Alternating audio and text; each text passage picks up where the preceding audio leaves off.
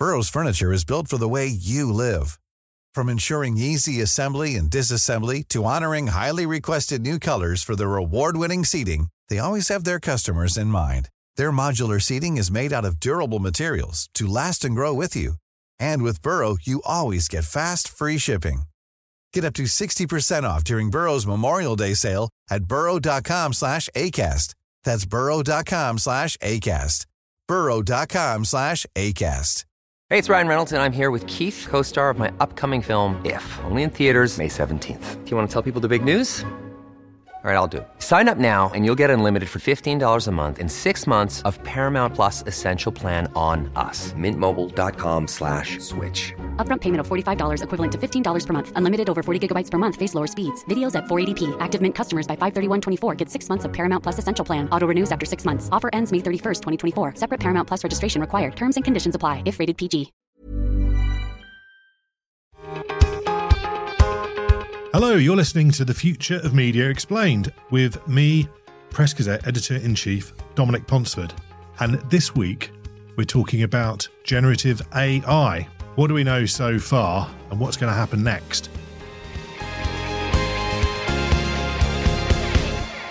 And joining me in the studio, I have Dominic Young, who's the CEO of Axate, a payments technology company. But you're joining us with your sort of newsroom technology hat on, but also with a former hat that you wore many years ago when the internet was a young thing in shorts. Is that right? Yeah, that's right. I used to be director of IP at News International, now known as News UK, and spent a lot of time talking about, lobbying about copyright and the internet.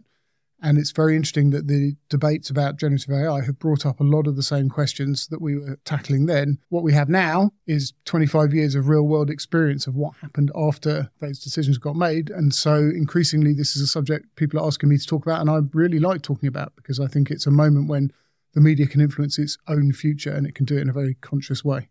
Yeah, just to scroll the clock back a bit, I don't quite remember what was going on then so much. I mean, like the late 90s, dawn of the internet, I was really very much starting my career as a journalist. But I know that basically the tech companies got a bit of a carte blanche, really, didn't they, to do as they wish. They got various legislative get-outs which insulated them from any sort of prosecution or liability for their content. And then there were also perhaps some strategic decisions that were made, which we might regret now, whereby news publishers gave everything away for free, didn't they? Because they were making so much money at that time. They didn't really see the challenge until perhaps it was too late. Is that a fair summary? Yeah, I mean, I don't think the two things are necessarily linked. And obviously the second one of those two issues is the thing I'm hoping to tackle now with my day job with Axate and try to bring consumer revenue back into the heart of the model for media companies more broadly. But as the internet was unfolding, the tech companies had a pretty good argument, actually.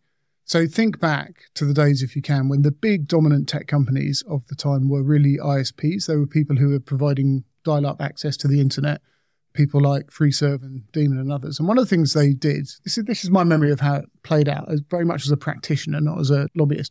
They were pointing out that for a lot of reasons, a lot of what they did was technically breaching copyright, because copyright was written for an era of, photocopying and printing presses and things like that. So every time someone loaded a web page, technically they were making copies in servers all over the place.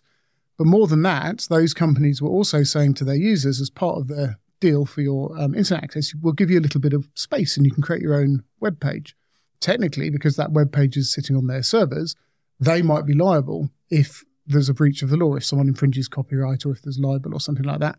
And obviously, how could they possibly be accountable for that stuff? Because it wasn't them who put it there. Their server was, in theory, getting caught in the technicalities of copyright law when really it wasn't their fault. So it was all built on a pretty sensible observation. And I think what legislators wanted to do was not stand in the way of the development of what was absolutely clearly a profound opportunity for society, for individual economies and everybody else. And that's how exceptions got made to large chunks of the law in large parts of the world. That meant that the ISPs, who now have sort of morphed into these big platforms in terms of the central stakeholders, were not liable for these things that users did. And that had some unforeseen consequences.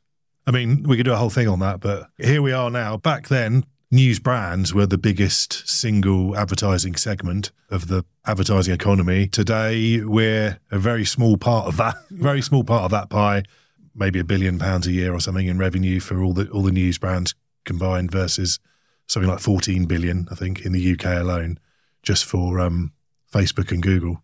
Something like that. They can correct me, but if they want to, but they don't tend to talk about it. But here we are, and along's come generative AI, which is a word I didn't even know a few months ago. Now it's sort of, second nature to me. 6 months on from ChatGPT starting, we know a lot more about it than we did before.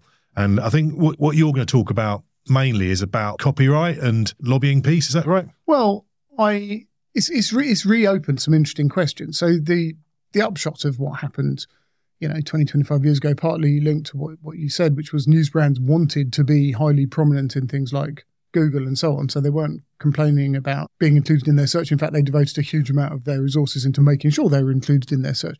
Consequence of that is that what Google and others have been doing over the years is crawling or scraping the internet. They go away, they look at everything on all these web pages. And in the case of Google, they use it to create search results. How do they know what's on your web page without looking at it? But that process of capturing the contents of web pages and putting them in large databases has become pretty widespread. And it's not always clear what those databases are being used for, or if a database created for one purpose, like searches, but also being used for something else we don't know about. Which is interesting when generative AI emerges, because generative AI is a technology that only works if it can learn from, they call it training, huge quantities of content that other people have created. It knows a lot of stuff, but only because other people created that stuff and put it online, whether that's photographs or music or text. And clearly, openly what's been happening is the internet has been crawled and the content that is found there is being used as this resource to train AIs, which opens up a whole bunch of questions, some of them of concern economically to the news industry. Will this replace us? Will it be a cheaper option? Should we be getting paid for that? Ethically, because generative AI, by its own admission, does a thing that OpenAI, one of the leading companies, the one who does ChatGPT, calls hallucinating. It makes up facts. It infers things that aren't true and presents them as fact, which is a little bit worrying. But also, does it throw up opportunities? Can we use this to improve journalism, to make newsrooms more efficient? On the scary side of that, and something people are very worried about, will it replace jobs, and will computers be displacing journalists and actually making it harder for them? And just to backtrack a little bit, so generative AI is what we're talking about. Now, as I understand it, I don't understand how it works, obviously, probably not many people do, but as I understand it, it's a prediction engine. It's like predictive text, but predicting actual words trained on things it's read from the past. By definition, it sounds like a bit of a mad way to write a news story. You wouldn't ask a computer to predict what that news story is, but I'm sure some people are doing that. Is that right? Is that a fair summary of it? Is it? Well, I'm not an expert in how it works by any means, and I think news actually is an interesting sector to consider when you're talking about generative AI, because news is about what's happening right now, and no AI can show up, interview people, be in the streets witnessing events or press conferences. It depends on humans doing something immediately before the AI. But actually, I don't think the AI businesses are particularly focused on news right now. Change that question and say, is this a good way of writing marketing copy for a brochure? It's not quite in the same sort of clear ethical space, and it does raise some interesting questions and dilemmas. But yeah, essentially what it's doing is it's looking at everything it's ever seen, and it's taught itself to synthesize very, very plausible, credible output, whether it can be text, it can be pictures, can be music, based on what it's seen, but not directly just copying what it's seen. It's learning. So we've done quite a lot on this, as you can imagine, and there's a lot. Publishers are doing quite a lot in this area, and there's quite a lot but there's not very much using it to actually publish content to the punters, as it were. At least not without a good degree of oversight. I think BuzzFeed did a bunch of travel guides, but they seem to have paused that, or maybe that was just a one-off. But they did a bunch of travel guides as told to Buzzy, which were kind of a bit formulaic, a bit meh in terms of content. And for whatever reason, they've not spread that. Maybe they've got their own issues anyway at BuzzFeed, which they kind of got other things to focus on. So there's that. I've seen Tom's Hardware at Future. I've got a chatbot, which is using ChatGPT under license, I think, to sort of answer questions from readers based on the articles on the site. So it's like a reviews website. So that's quite interesting. But it's kind of a bit so-so because you have to ask exactly the right question because it's quite a narrow set of data. At the end of the day, it's not really that different from just doing a search on their site to answer questions. And then I think quite a lot of people are using it to sort of write summaries and things like that of articles. But you were at the Inmile World Congress in New York, weren't you? Yeah. So I know it was talked about a lot there. Yeah. And I think someone from Shibstead was saying that they use it to write summaries in the CMS, but they did say that rather worryingly, 10% of them were hallucinations. Well, yeah. It's a problem. So there are a lot of shortcomings there, but as you say, maybe the biggest impact of all this on us could be the idea of search engines using generative AI to answer questions without any recourse back to the source material. Is that fair? So this idea that search suddenly cuts out not the middleman, it just becomes the middleman, and it cuts out the person who's actually assembled the facts in the first place and done the hard work. I mean, we're at an early stage and there's lots of fears being raised. That's definitely one.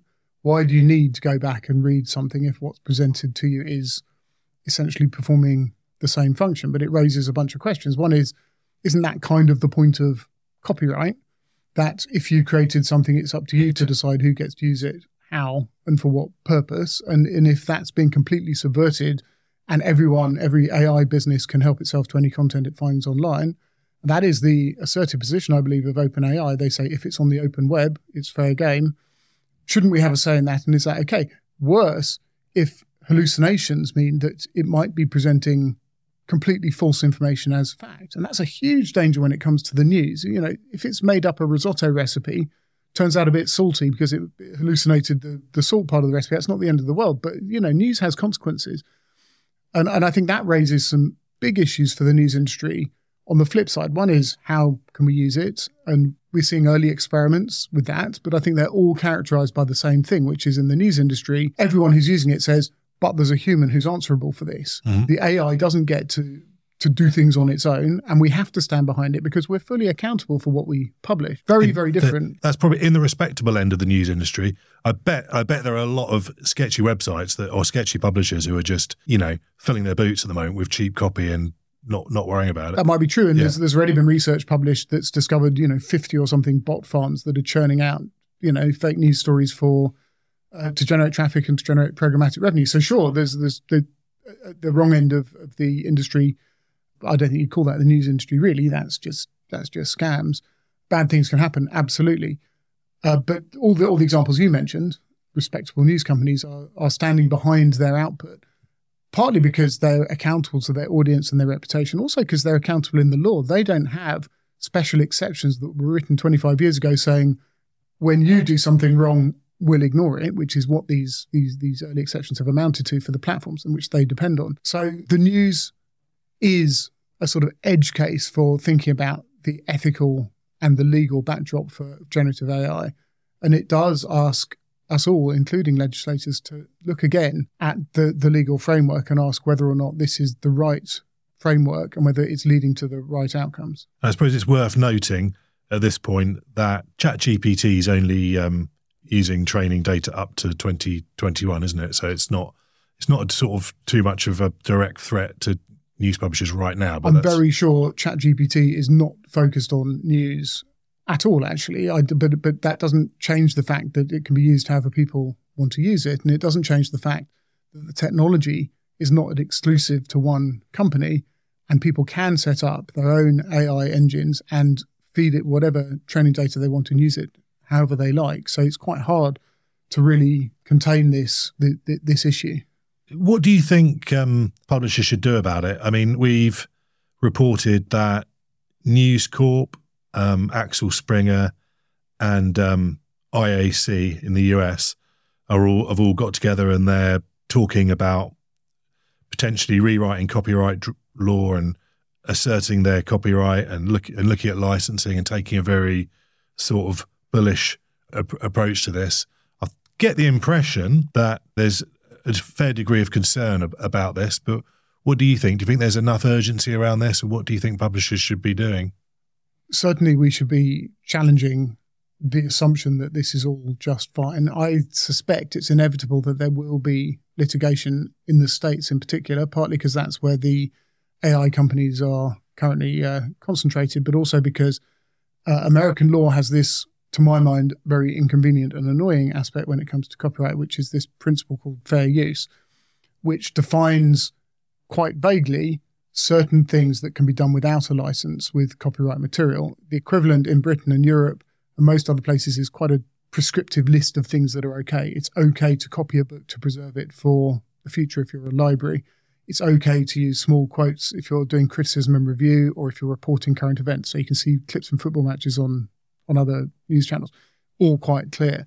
In America, it's quite vague, which means it almost always gets settled in court. There was a huge case, I can't remember when, maybe 10 years ago, the publishing industry versus Google, book publishing, because Google wants to scan in all the books. And essentially that was, the publishers, after a very long time, did not win that case. Question is, if the same question comes up when it comes to scraping for generative AI, will the courts find that to be a fair use or not?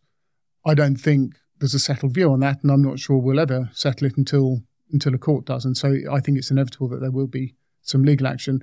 At the same time, people are pressing legislators to make new laws around this in all parts of the world, and they're looking at it. The British IPO are doing consultations. The Europeans are proposing various rules. The Americans have been holding hearings about it. It's a very, very active area. And I think everyone involved in it needs to think about whether we know yet exactly how we want this framework to operate. It's quite early to write laws, in my view. The laws we wrote in the early noughties turned out to have a different impact from that was anticipated. And they were done in anticipation of a problem. I personally think it's okay to take a bit of time here. I also think there's things the industry can do of its own volition, which don't necessarily have to involve legislators and courts, and we should be thinking about that as well. What would those be then? Go on. Well, there is a question around licensing. I think people should be quite cautious about that. But where an AI company is willing to say, all right, we do need permission and we would like to agree it with you, that's helpful, and it sets a precedent. Whether that can extend to all content they touch or whether they just want to pick and choose certain big content providers, it seems to be the latter at the moment. Who knows, but that's worth thinking about. I think another thing that the industry ought to think about is the fact that I think it's inevitable that the existence of this technology will increase what you might call the kind of pollution level online. There's already an awful lot of garbage online, and it's already an often talked about problem that people can't be sure whether to trust things they see online. And the era of mis and disinformation has been blown for all sorts of quite wide-ranging ills. Is it possible for us to distinguish what you might call legitimate, trustworthy content and make it clearer to people when they're accessing it, and find a good way of signalling that to people? And to come back to a point we made earlier, I think at least at the very baseline, one way of distinguishing legitimate content from what you might call illegitimate content is content produced by legitimate companies with a name and address and an editor and an email address and so on, and under the law that applies generally to publishers without special exceptions for their status, is in a different category from content produced automatically or published by platforms where there is no human checking, there's no human who's accountable for it. So perhaps we, without getting into subjective measures of quality, which is always complex and there's always a spectrum, perhaps we can start to say, well, there's at least one thing that distinguishes legitimate, trustworthy content from stuff that you ought to treat with caution. Maybe we can explore that, and maybe the industry can create some ideas around that.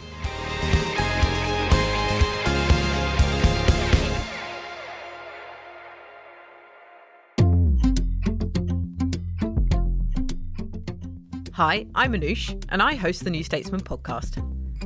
Twice a week, we get under the skin of Westminster to help understand what's going on and what's going to happen next. We interview politicians, policymakers, and people on the front line to get you the full story behind the headlines.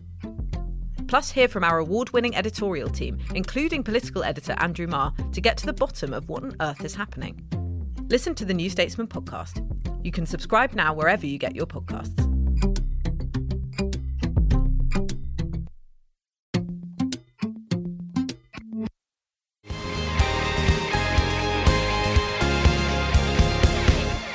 And I guess maybe publishers, if they're going to, compete and almost be an industry that's worth saving, they've got to make sure their standards are kind of whiter than white, or as best as they can be, and they're really clear about if they're using AI and how they're using it. Otherwise, they're going to rather lose their USP. I mean, to come back to something you mentioned at the start and my current day job, I've always thought, which is why I started Axate, that dependence on advertising is something that is going to get harder and harder over time, and we've seen that to be true. It's just harder for the media as individual businesses or as a sector to maintain and defend market share of advertising, because there's so many other places where advertising money can go. That's a fact.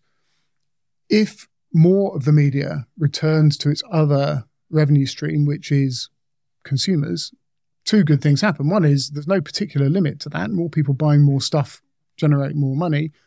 But secondly, really importantly, if your principal economic stakeholder is your reader, and that reader is paying you, then you betray their trust at your peril. You don't have to do much. They can easily go elsewhere. They don't have to come back and keep buying your product. So if this shift to AI is accompanied by a shift towards the consumer becoming the key economic stakeholder and more stuff getting paid for by more people, then it does change the incentives quite a lot. And obviously, Axate's there to try to make sure that that paying for content is something that extends to the population in general, not just a small percentage of it willing to subscribe. Where do you think it's going to go? What do you think the likely or possible outcomes are in a few years' time? Do you think there's a chance that this sort of Wild West or slightly wild era of generative AI is going to get tamed by regulation, and it's going to be used in a much more controlled fashion in the future? Or do you reckon we're going to have a bit like the internet itself? We're going to have a really kind of wild few years before it kind of settles down into something that's a bit more, hopefully, a bit more manageable and safer. I mean, it's unwise to make predictions about generative AI because, as you pointed out 6 months ago, we were barely aware of it, and it's moving quicker than anything. The number of people who've registered for ChatGPT got past 100 million. I can't remember the numbers, but way quicker than even very rapidly adopted social networks and other things. It's really moving fast. So difficult to make predictions, but it's noticeable that caution has been much more of a sort of central part of the debate about this than it has been for some previous generations of things. We've seen a lot of sort of giddy hype around the internet itself, around search, more recently around NFTs, blockchains, and the metaverse, all of which has been a kind of... what are they? What are they? Exactly. Forgotten about them already. It's all felt a bit hyperbolic, and it's never quite lived up to the hype. What's happening with this, which is genuinely a momentous change, I think, in technology, is there already appears to be a much more sensible, balanced debate happening in lots of places about the good and the bad. One prediction that I instantly hesitate when I say I'm going to make a prediction, but one thing I think is very likely is because this is technology that can be adopted by anybody and it is not owned by one player, which wouldn't be a good thing anyway, I think it's inevitable that it will get adopted by the famed bad actors of the internet who will put it to work in pursuit of whatever nefarious outcome they want, whether that's criminal, whether it's just trying to generate traffic to generate ads, whether it's dis and misinformation campaigns being run by state actors to try to influence democracy. You're talking about ChatGPT here, because no, not specifically. I'm talking about generative AI technology broadly. We shouldn't demonize one company who's developed some of the leading generative AI technologies. Don't you need to have a massive computer to be able to run it? Or well, I don't think you do actually need a massive computer to do some quite effective things with it. But in any event, massive computers, if you're talking about state actors and criminals, are not really a difficult thing. So I think we have to accept that it will never be completely contained by regulations. Whatever regulations we might write here in Europe, in America, will be ignored by people who want to ignore them. And it'll be very, very difficult when it comes to the output to know the difference. And I think that's the scary thing about it. It looks very credible and plausible. And whether it was generated by a Chinese state body or a responsible journalist is difficult to tell, which is why I think the responsible industry finding a way of attaching some sort of label to what they do and holding themselves out as accountable is quite important, because the pollution won't go away. Can we create the dry land above the swamp where you can have a higher level of trust? And is it in our interest to try and do that, us as an industry and society more broadly? I think there's some practical things we can try to do now that will make a positive difference. And hopefully, the value of news brands, trusted brands, people that have got principles behind them, fact checkers, armies of journalists, hopefully that will continue to mean something, and hopefully mean something even more in the years to come. I mean, they certainly survived that first iteration of internet upheaval far better than I think anyone predicted. If you look at all the brands that have survived, we've hardly lost any, have we? I think since the 2000s, not in terms of legacy brands. Well, it depends where you're looking. If you're looking in local media, local newspapers, we've lost loads and have done around the world. Legacy brands have certainly stood up, but I think survival is not our goal. I think we should be really believing that we can return to thriving. News is an essential thing for pretty much every human. And if we can take advantage of this upheaval and emerge from it with better, more trusted brands and a better business model, and one that does not hold us dependent on large platforms and third parties and an advertising market which we can no longer control, then I think the news industry and the media industry more broadly can actually return to thriving, growing, diversifying, and being much more consumer-focused as opposed to advertiser-focused. I suppose one of the challenges of the news industry, news publishing, is it's, in terms of the leadership and management side, it's often quite short-sighted, isn't it? Because people are looking at the first half, then they're looking at the second half, and they're looking about the bottom line and hopefully not having to make anyone redundant sort of next week sort of thing. But, and then at the same time, publishers at the moment, most big publishers, probably not if all of them, have got like a working group somewhere on generative AI who's meeting up every week or once a month to try and discuss how they're going to use this technology to hopefully improve the bottom line over the next 6 months or year or so. I'm just wondering if you were on one of those working groups, what would be your advice to the CEO of a publisher who's looking at this stuff? We've kind of covered the things they need to be thinking about in terms of ways they can use generative AI. I don't think we should be scared of that, really. I think there's been plenty of prior examples in the news industry where dramatic improvements in efficiency have produced much better outcomes in terms of the product. So I don't think we should be scared of it as a technology. There are worrying aspects of what it might do to our environment, which I think are things, it's a sort of the judo move that the news industry might be able to use against an internet whose incentives have gone strongly against consumers really now, and that seems to be getting worse. Can we re-establish our strong and trusted relationship with consumers, put them at the heart of our business models, and if we're good enough at producing products they really like and want, thrive and grow as a result of that? To finish off, going back to the early 2000s when, a lot of the problems we're currently in were probably started, is that what are the lessons? What should we do differently this time, or what would you have done differently, or what should we have done differently back then when we were coming up with the current sort of ecosystem? We meaning the legislators. I mean, I suppose the news. I guess the news industry and our place within it. And I mean, just to come back to your previous point, the news industry, I suppose, is quite short-sighted and it's quite tactical, and that's partly because the whole business is focused on tomorrow, and day after tomorrow is a long way off, and next month seems far in the distance. But what it means is, it is actually really good at certain kinds of change. It's quite difficult to steer the oil tanker in a different direction. But what we've proven over and over again in the digital sphere is that when we see something interesting on the horizon, we're pretty good at putting a bunch of guys in a speedboat and saying, go over there and investigate that. And that's led to lots of change, blogs, podcasts, video, AMP pages, user-generated content off platform publishing. There's lots of things we've done actually quite fast, and that we're quite good at copying each other. And so the way to make change happen in the news industry is not to make it huge, big systemic change that requires everyone to change direction. It's to find small initiatives that if they work, you can double down on and do more of. And then we're super, super good at change, actually, and we're really, really quick when we've got the bit between our teeth. So we shouldn't feel discouraged by the momentum our oil tanker has. Going back to the early 2000s, I think the legislators made a mistake, and I think we were trying to point that out at the time, and the kind of the appeal of this great goal of unlocking the great treasures of the internet kind of made it harder for us to be listened to, and the platforms were listened to much more assiduously by legislators. So the first thing I would say to them is listen to everyone and don't be too credulous about promises being made for this imaginary future. I don't think they are, by the way. I think they're being much more sceptical and asking more questions now. And I would question whether they need to act now. If they judge action to be urgent, really understand why that is and think through how that might change the incentives.